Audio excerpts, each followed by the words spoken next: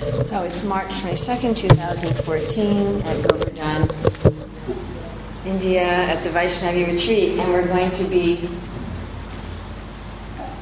Could we have this a little, this, because I've got to be like this, can move the microphone a little this way, okay.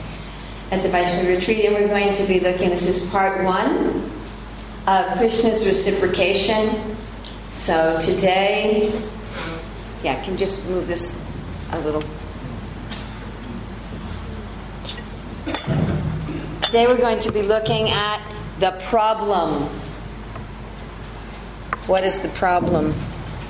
Can you just have, like, loosen this and put this down? No. Loosen this. Yeah. And there we go. Okay, and then tighten it again. First class.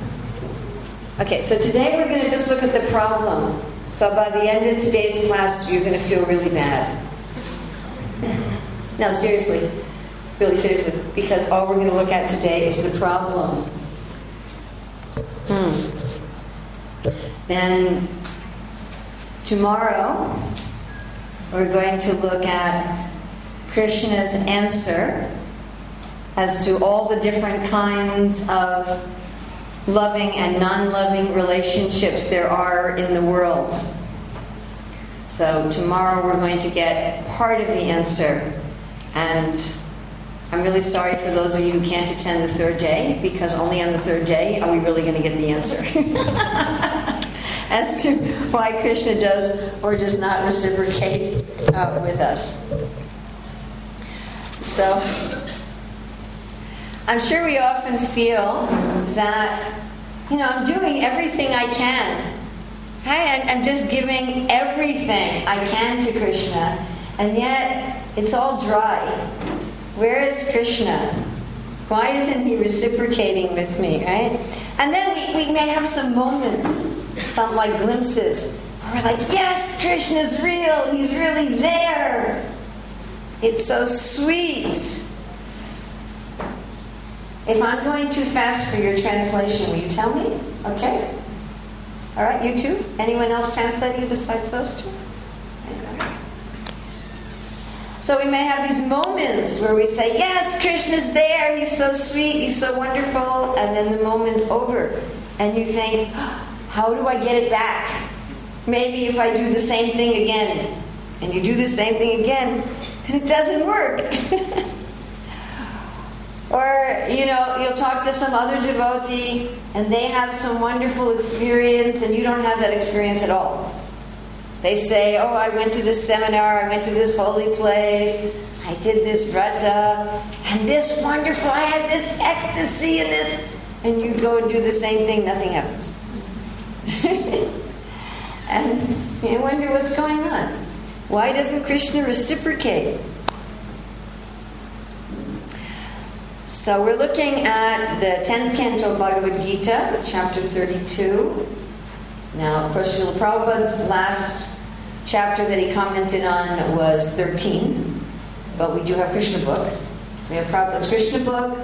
We have, of course, the commentaries of the Acharyas, Vishwanath Chakravarti Thakur, Sanatana Goswami, some by Jiva Goswami. We're also looking at Ananda Vrindavan Champu, and to some small extent, Gopal Champu.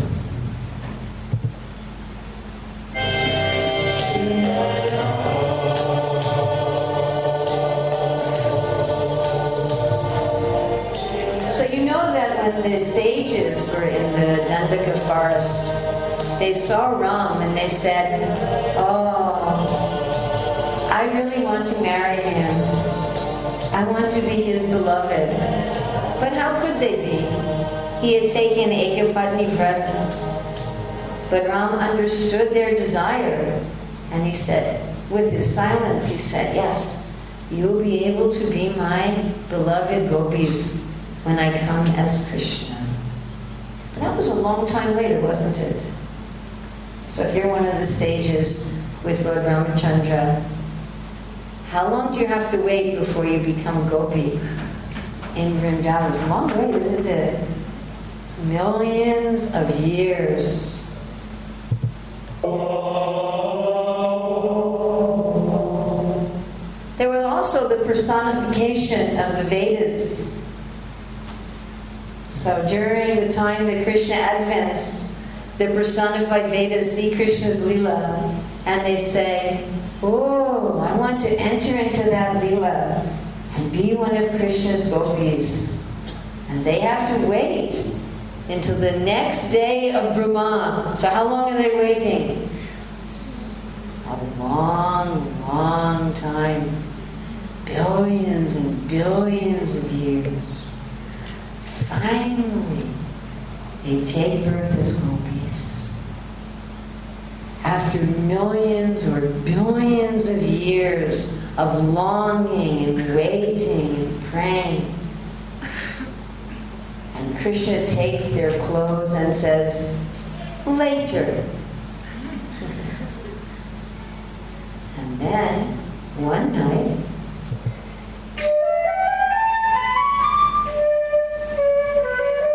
they hear the flute. Oh, the flute seems to be calling each of their names.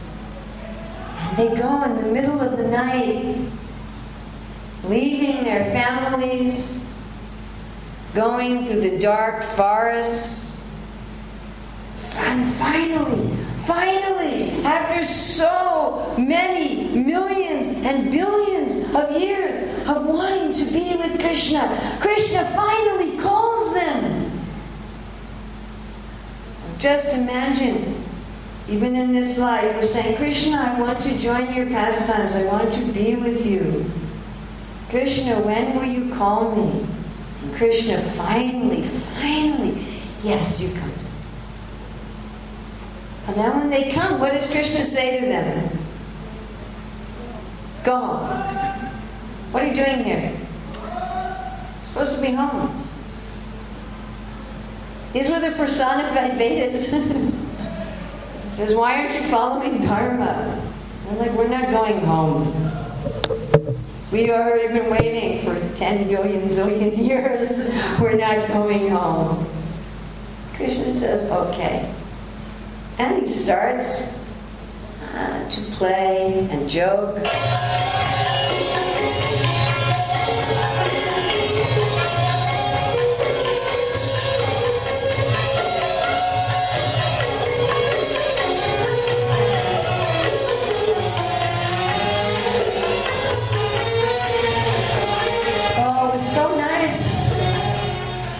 After so long, they're finally with their beloved.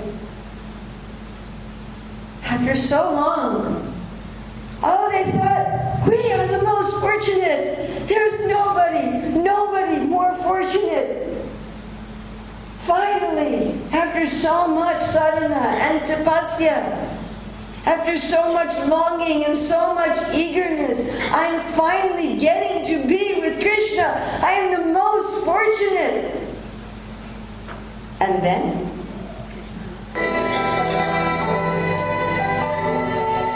he was gone. Just gone. No matter where they looked, he was gone. Even they found Radharani had been left. She was alone. He'd gone. How is it after so long, after so much austerity, after so much eagerness, after so many prayers, after waiting for so many billions and billions and billions of years, and Krishna finally calling and finally getting to be with Krishna, he left. Just gone. No explanation. No goodbye. Just gone.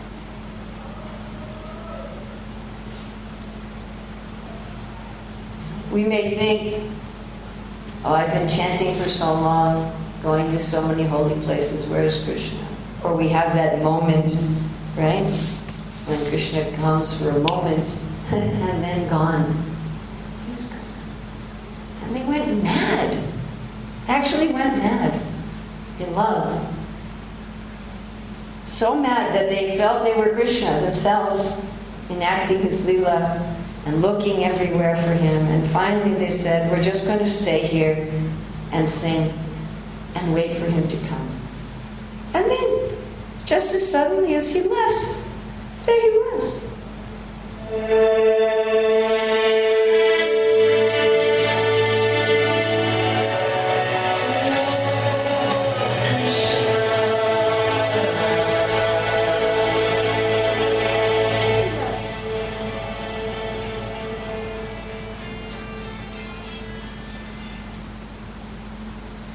You can have your phone strings, but the music has to match. So finally he comes back. There's Krishna.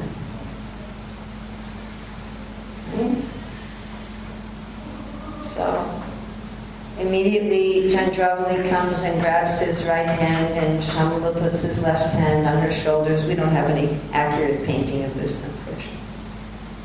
And Padma comes to take the betel nut from his mouth. And Saibhya puts his right foot on her breast. She sits down. Krishna's balanced on his left leg and his left arm. And Radharani just stands from a distance, looking angry. And Lalita's just staring, taking him into her heart. And Vishaka's with her eyes closed, taking him into her heart. And Bhadra is singing. And then Krishna comes and sits down next to each gopi on a cloth that they put out that's scented with the fragrance of their own body.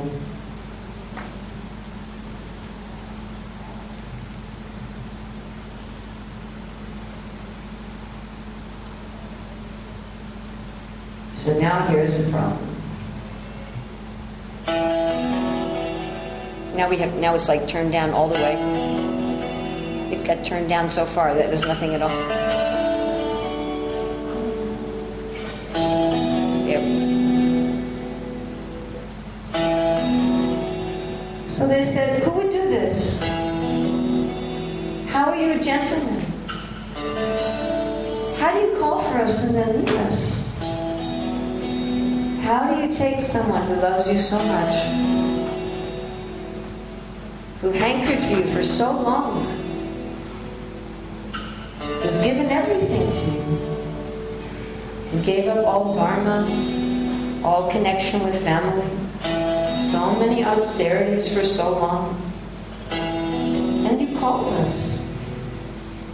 And not only did you leave us, you left us in the middle of the jungle.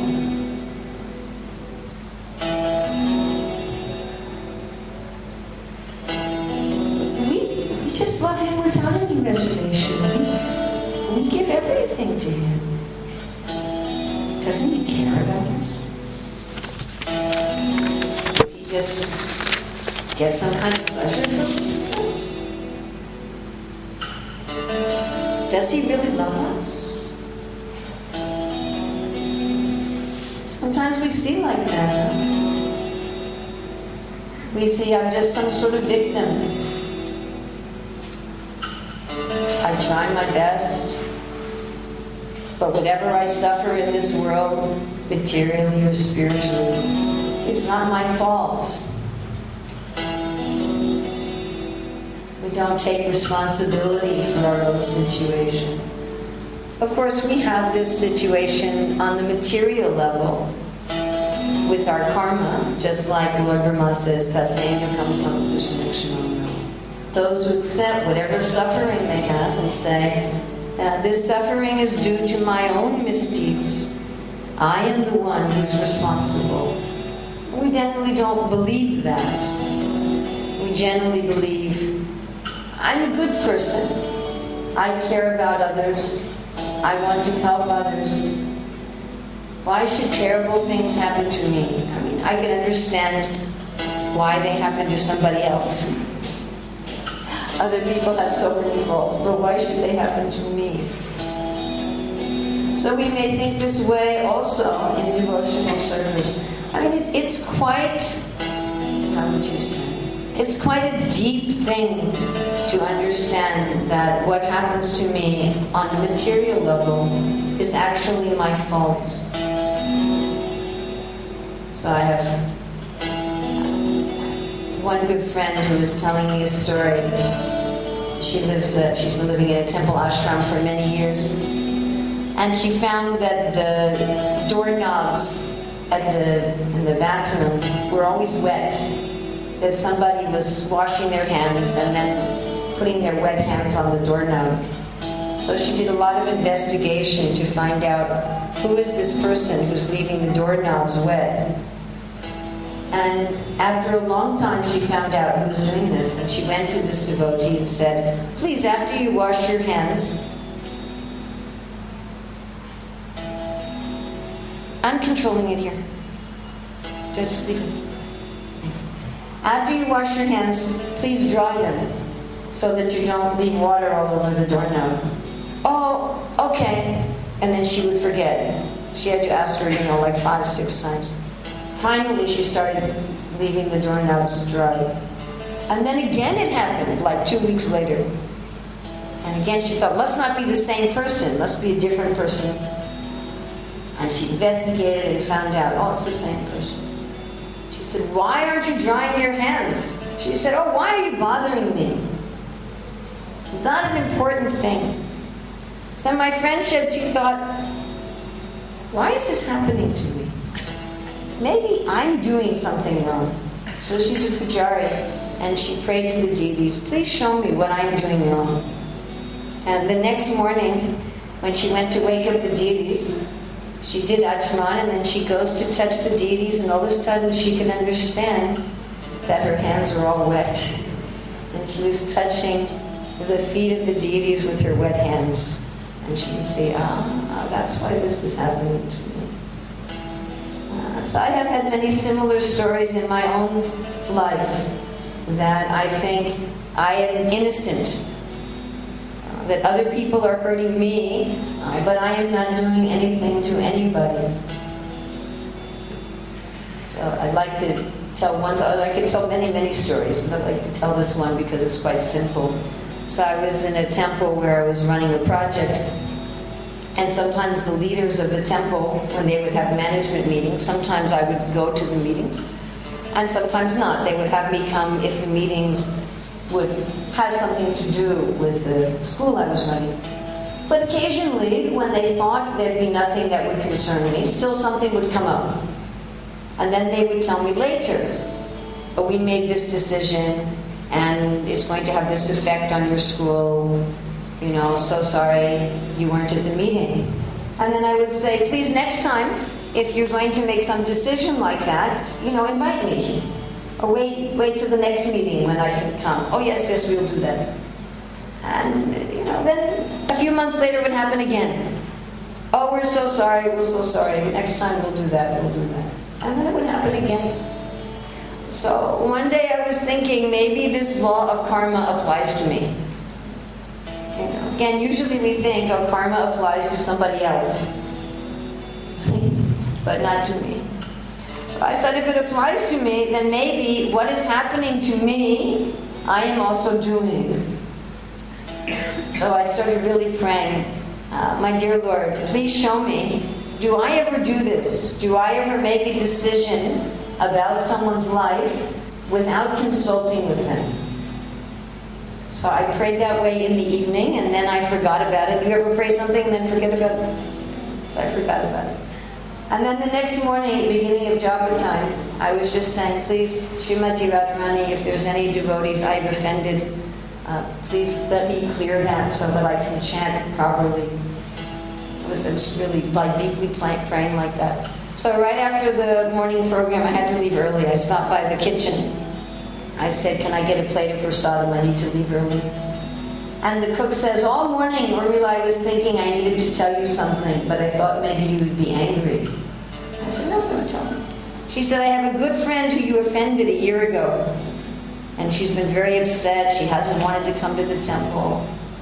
I said, oh, thank you. She said, you're not angry? I said, no, I was praying this morning that I could be free from my offenses to the devotees. So I went back to my house. Immediately I called her. And she said, I said, what did I do that offended you? I didn't even remember anything. When people offend us, we remember forever, huh? And when we offend others, we don't even know we offended them. So she said, well, you remember a year ago, one of the ladies was going to have a baby, and I was going to go to the birth. And then you told her, no, don't invite her. Because this woman was a little, how do you say, intense. So I had said to the mother, I don't think it's good to have her there at the birth. And she said to me, well, you know what she said to me on the phone, yes? She said, you made a decision about my life without consulting. And then I went, wow. There really is karma. So generally we think I am a victim. We think I have done so much. I am giving so much. Why am I suffering? And we also think this way with Krishna. We think, I'm a good devotee. I'm following everything. I remember many years ago, I got very sick, and I got very angry at Krishna. And I said, Krishna, why am I so sick? I'm following the 4 principles, I'm chanting 16 rounds, I'm going to Mangalartik, I'm reading Prabhupada's books, I'm good! Why are you making me sick? I'm a victim. We think if Krishna doesn't reciprocate with me, that it's his problem. I'm a good person. Right? We don't see that we're actually criminals. We don't believe that we're criminals. Ryan is going to be talking tomorrow about an Arjuna Vritti. We don't believe we have an artist. We don't really believe it. In our Hare Krishna movement, we have this culture of saying, I'm so fallen. Oh, I'm so fallen. Oh, I'm not a pure devotee. I have lust, greed. It's nice that we say that. Materialistic people don't even say that. They don't even think they have it. They don't even theoretically accept they have any problems. But do we really believe it? Do we really believe? I'm really full of nasty things. One of the things that happens as you seriously practice Krishna consciousness is you start to see, I'm really nasty.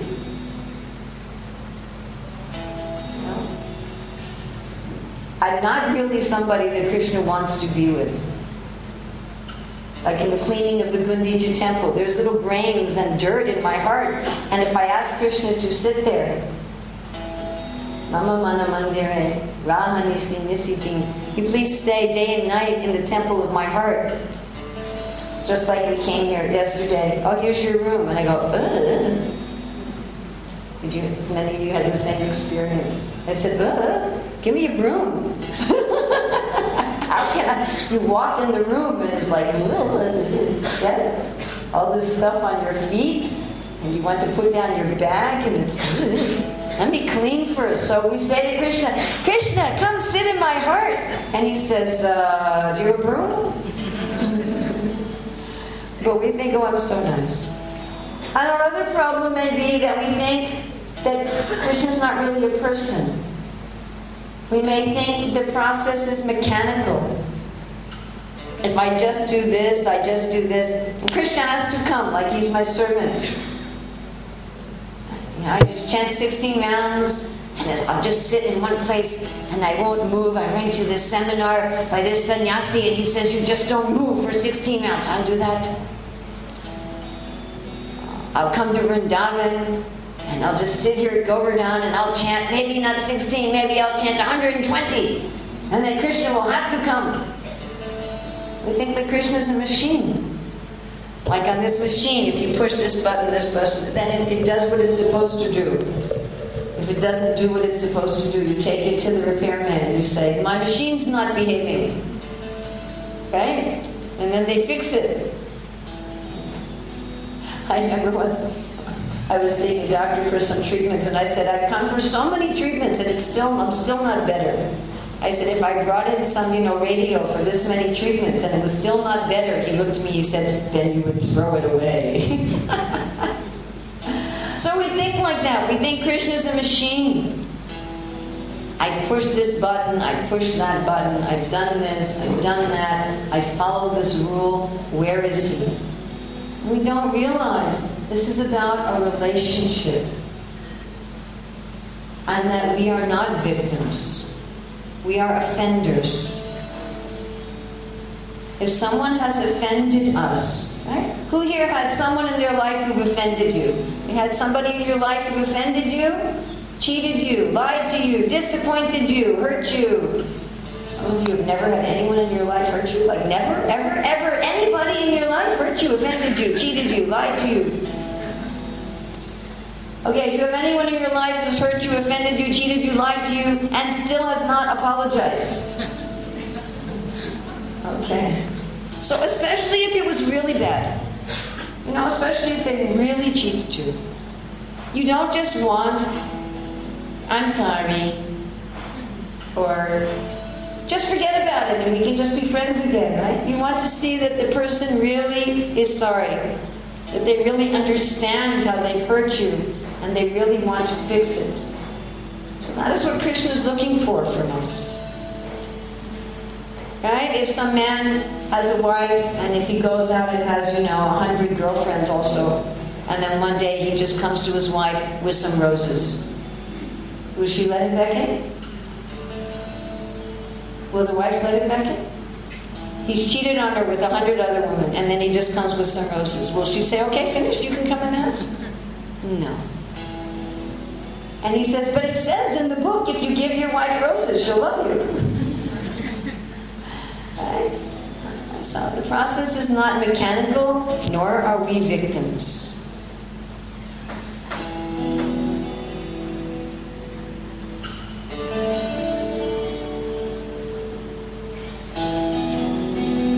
So the Gopis thought, we'll try to trick him. We're not going to out and out ask him. We're not going to say to him, you're ungrateful. You don't reciprocate. They didn't want him to leave again. But they thought, we'll try to trick him. We'll try to ask him in, backwards, paradoxical language.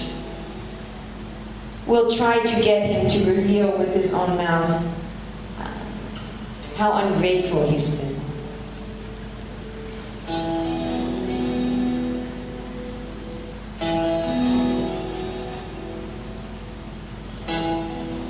So, sitting on their cross, they were smiling at him. They were massaging his hands and feet, or Vishnu Chakravarti Thakur said maybe Krishna was massaging their hands and feet also. And the seats on which they were sitting was better than the best asana that could be offered, even by the demigods. But still they were a little angry. Wouldn't you be a little angry? No, they were a little angry.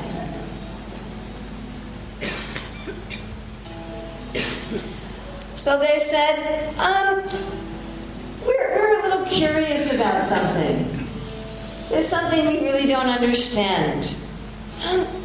Would you help us out with this? Right? So we may go to Krishna sometimes and say, Krishna, why aren't you here? Why have you left? Why am I suffering? Right? But now he'd come back. So they were like, they didn't want to come out and say, yeah. So they were indirectly. Actually, women are especially good at this, huh? This indirect asking. My dear, I have a problem. I'm wondering. So like that. We're just trying to understand what's right and what's wrong. They said, you're very learned, and we're just simple girls. We don't really know what's the answer, and we're kind of hoping that you can answer our questions. So this was their desire. They're thinking, we don't want to call you ungrateful.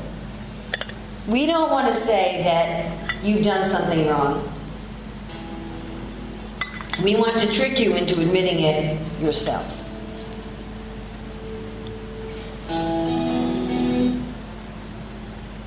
So now the Gopis are going to ask some questions. So this is very important. When we have difficulties, when we have doubts, when we feel that the Lord is not reciprocating, when we feel lost, we need to talk to Krishna. We need to talk to Krishna. I mean, just like that little story I told you about myself, I finally said, okay, am I actually doing something? Is there something that I'm doing to talk to Krishna, to open one's mind to Krishna, to open one's heart to Krishna, to open one's heart also, of course, to the devotees? Now, second here. Something that we don't generally think about when we talk about revealing our mind and asking questions. Asking questions, revealing our mind, it's one of the 6 loving exchanges, yes? We give prasadam, we receive prasadam, we give gifts, we receive gifts, we give, open up our mind, and we hear the other person open their mind. So just like when you give someone a gift, you should give them a gift that they want. Yes, isn't that a fact? Who here has ever gotten a gift that they really didn't like? And sometimes you wonder, why are they giving me this? Yes.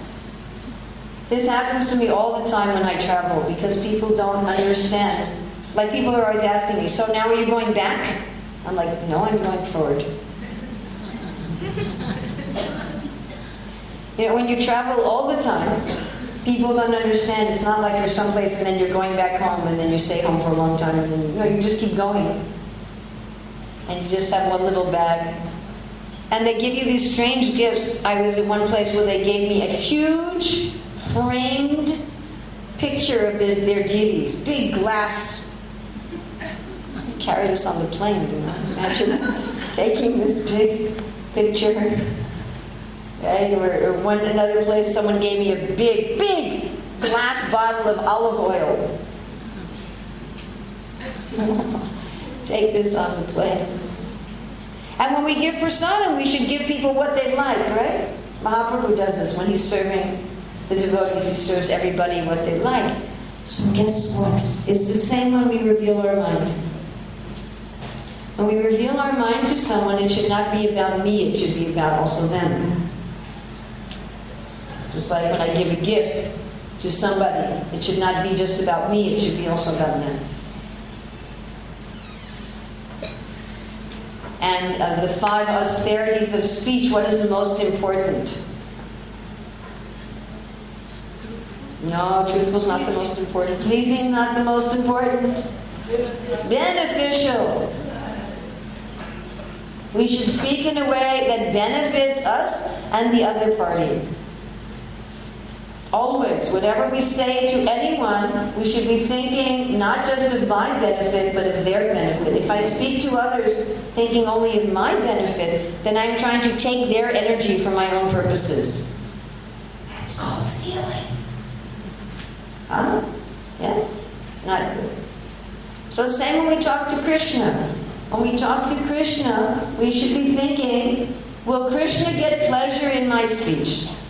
So when we pray to Krishna, when we talk to Krishna, even with our deepest doubts, even if we are talking to Krishna, questioning Him, as the Gopis are about to do here, still we should always think, how can my prayers to Krishna, my revealing my mind to Krishna, how can that give pleasure to Krishna?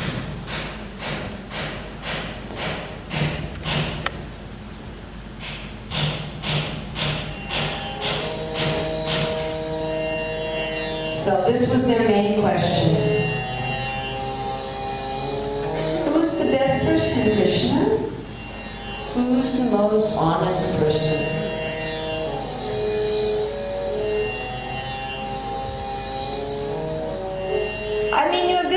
person. You give and they give back. Right? Sometimes there's one very famous book about the reciprocation between men and women. Very well-known, top seller, millions sold. And in that book there's a section, how do men keep score and how do women keep score? Keep score. You know, like in a game? You understand? Keep score? Everybody understands? If I say something in English you don't understand, ask me. Don't just get a puzzled look. I'm looking at somebody goes, just ask me. I know most of you don't have English as your first language. So keeping score like in a game. If you're playing basketball, football, there's a score, right? So, and in the game there's rules. You do this, then you get a point. You do this, you get a point. So these authors, they say, you know, men and women, they give points for things. If a man does something, the woman says, aha, that gets a point. That gets 10 points. And the man thinks if the woman does that, oh, this gets 10 points. That gets 20 points. And in our human relationships in conditional life, we tend to think we want the score to be pretty even. Of course, we want to get a little bit more. Generally, we want a little bit more. Usually we like a bargain, yes? When you go buy something at the store, you don't want to just pay what it's worth. You want to pay a little less than what it's worth. So this is the first kind of people. The first kind of people, if someone loves them, they love them back. Same amount. Someone doesn't love them, they don't love them. They love people according to how much they are loved. And they have a score. Right? And you hear materialistic people especially, they'll speak like this. Well, why should I care about her if she doesn't care about me? You know, and they're calculating, how much does this person care about me? I will care about them the same, or a little less. And that's the basis of all their relationships. Then the second type of person, the Gopis said there's also another kind of person. This kind of person, they love even people who don't love them. Somebody's nasty to them, still they love them. You find people talk about this, like in America, in the civil rights movement, Martin Luther King was saying, you have to give love back to those who hate. Right? Gandhi was also preaching like that. Of course, Jesus spoke like that. Love your enemies, do good to those who curse you. I pray for those who curse you. So there are also people like that. They love, even if somebody's cruel to them, they still love them. And then there's another kind of person, they just don't love anybody. If you love them, they don't love you back. You don't love them, they don't love you back. They just don't love anybody. They're indifferent. They don't really have caring about anyone. And the Gopis were indirectly asking, oh Krishna, which type are you? That's actually what they were asking, but they didn't ask us directly. They just said, dear Krishna, please properly explain this matter to us. You're the most knowledgeable among all moving and non-moving living entities. Can you please consider and reply, which is the best person? So, the Acharyas explain what the Gopis were really asking.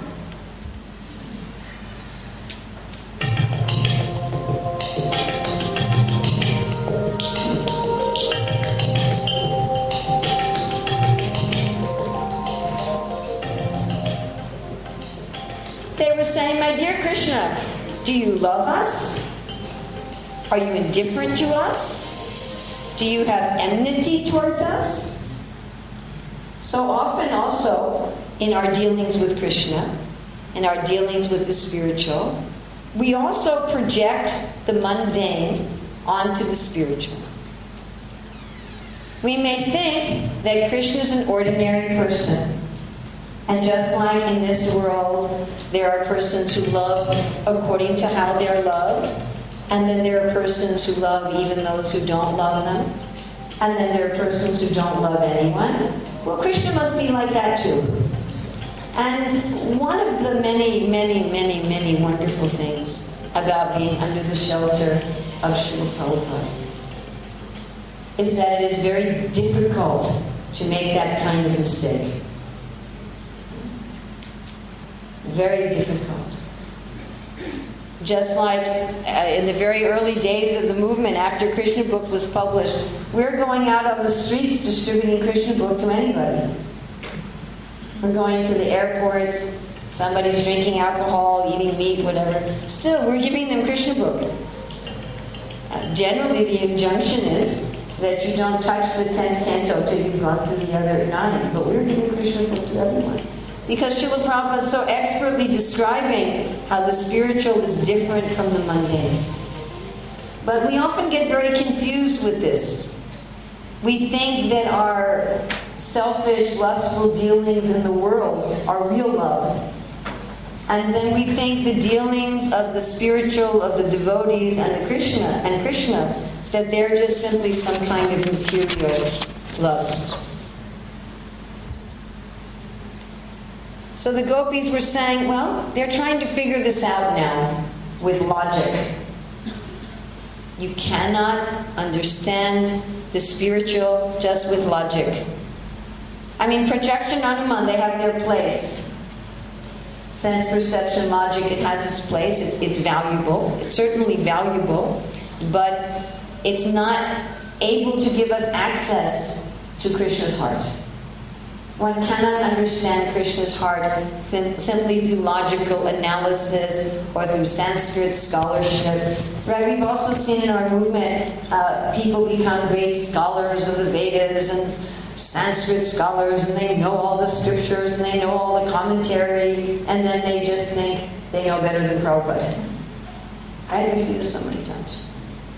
Just to use logic to try to understand what is the heart of God. So this is their logic. They said, all right, Krishna, maybe you love us. It's possible you love us. Is it conditional love? Well, no.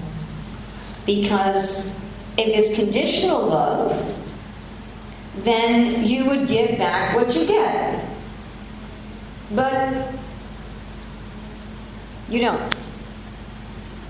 Because we've given so much to you, and you left us.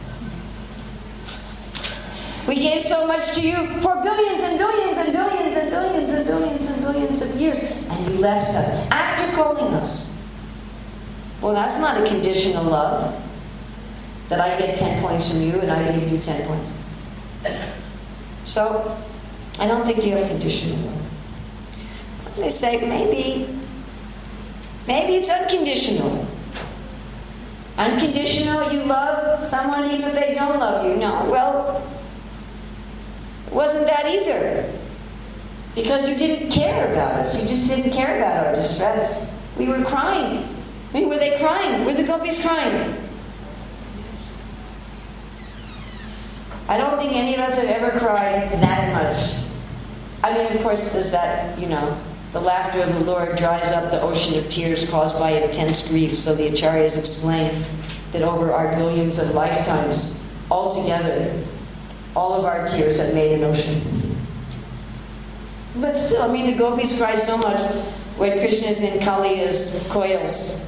They were crying so much that the ground became muddy. Anybody ever cried so much that the ground became muddy?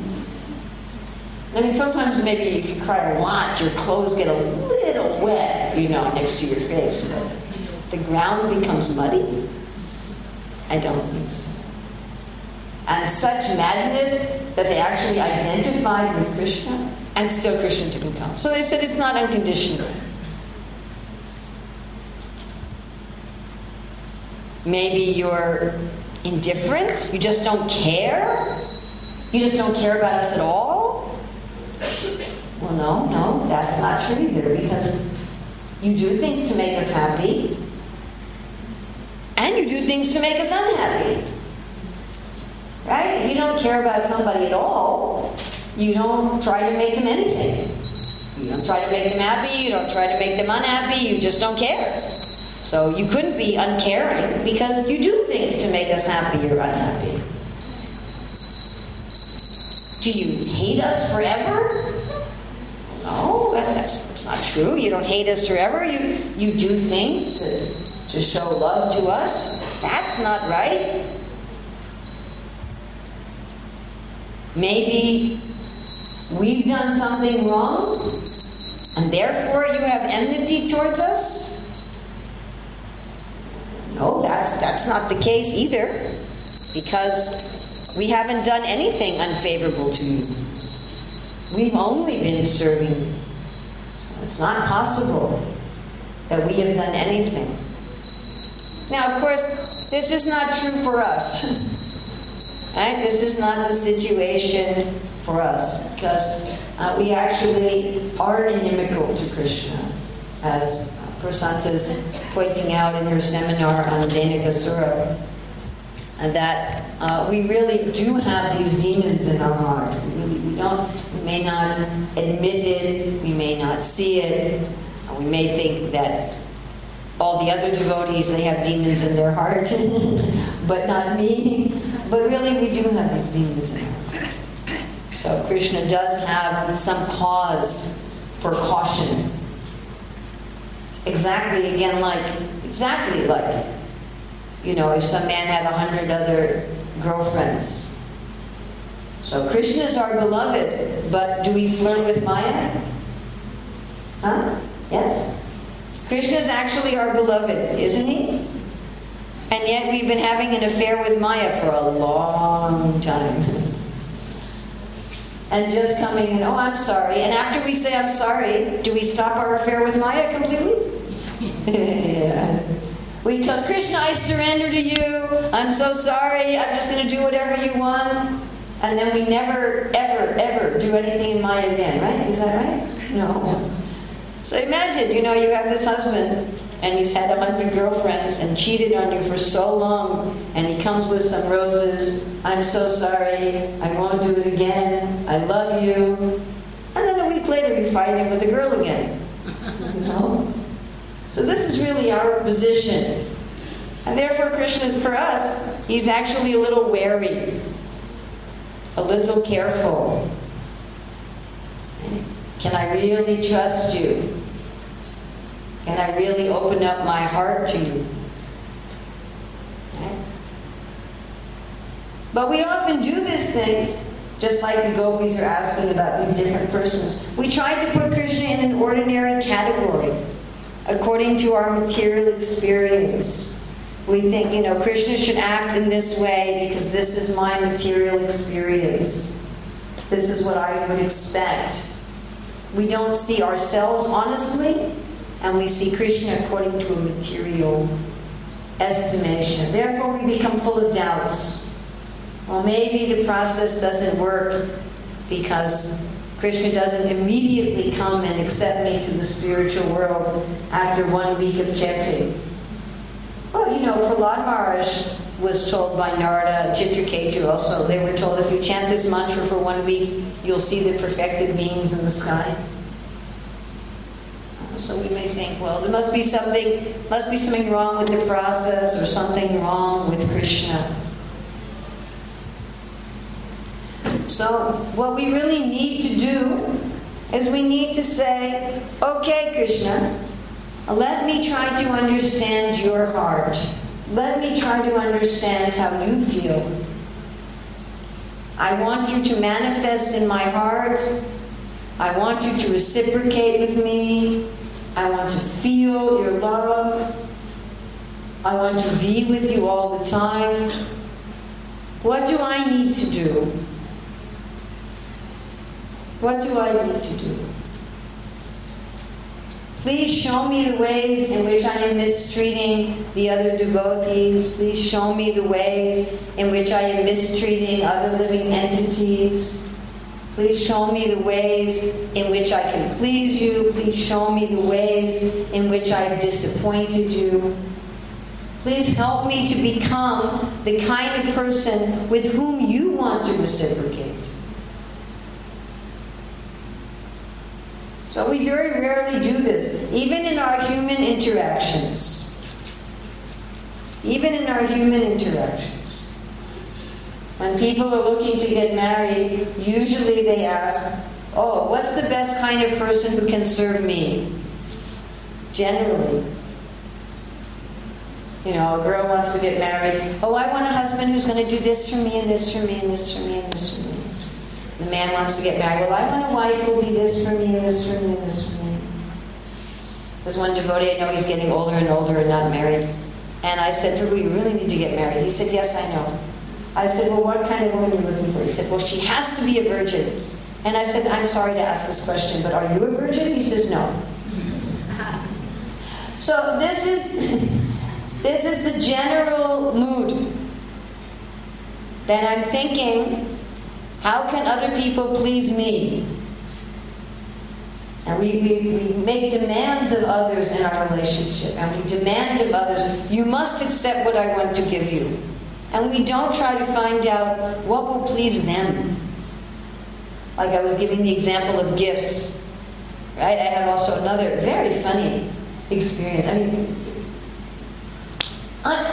you're not going to believe me, but I swear, this is a true story.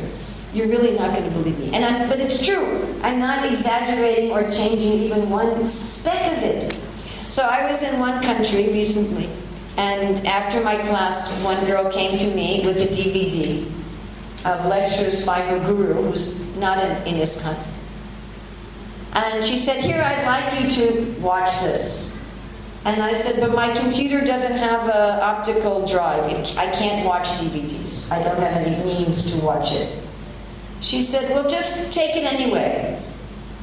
I said, what will I do with it? I can't watch it. Well, just take it. But I can't watch it. And then she said, well, I really want you to have it. And I couldn't even give it to anybody else. Nobody else would want it. So I had to throw it away. So I thought this is very interesting. Somebody's saying, I want you to have this gift. Was it a gift for me? Who is she giving the gift for? Herself. So what I just told you, 2 weeks after this incident, I was in another country, and exactly what I just told you, I explained again. We were having a class on nectar of instruction, text for the 6 love exchanges. It's exactly the story I just told, the same story, as an example. The next day, I wish I was making this up, the next day, some man comes to me after the class and says, I have something I want to give you. Oh, what is that? Here's a DVD of a Mayavadi guru. It was very hard for me not to laugh. I said, I don't have an optical reader in my computer. I can't watch it. Please take it, but I can't watch it. I have nothing I can do with it. Oh, take it anyway. I said, what will I do with it? Well, I really want you to have it, he said. And I was like, wow. So it was some follower of Sankaracharya, so I had to throw it away again.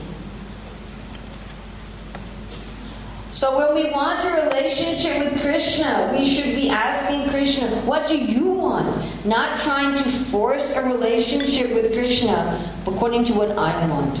Not thinking, am I really pleasing Krishna? Am I trying to use Krishna to please myself? That is the basic situation in the material world. I am trying to use Krishna's energy to please myself.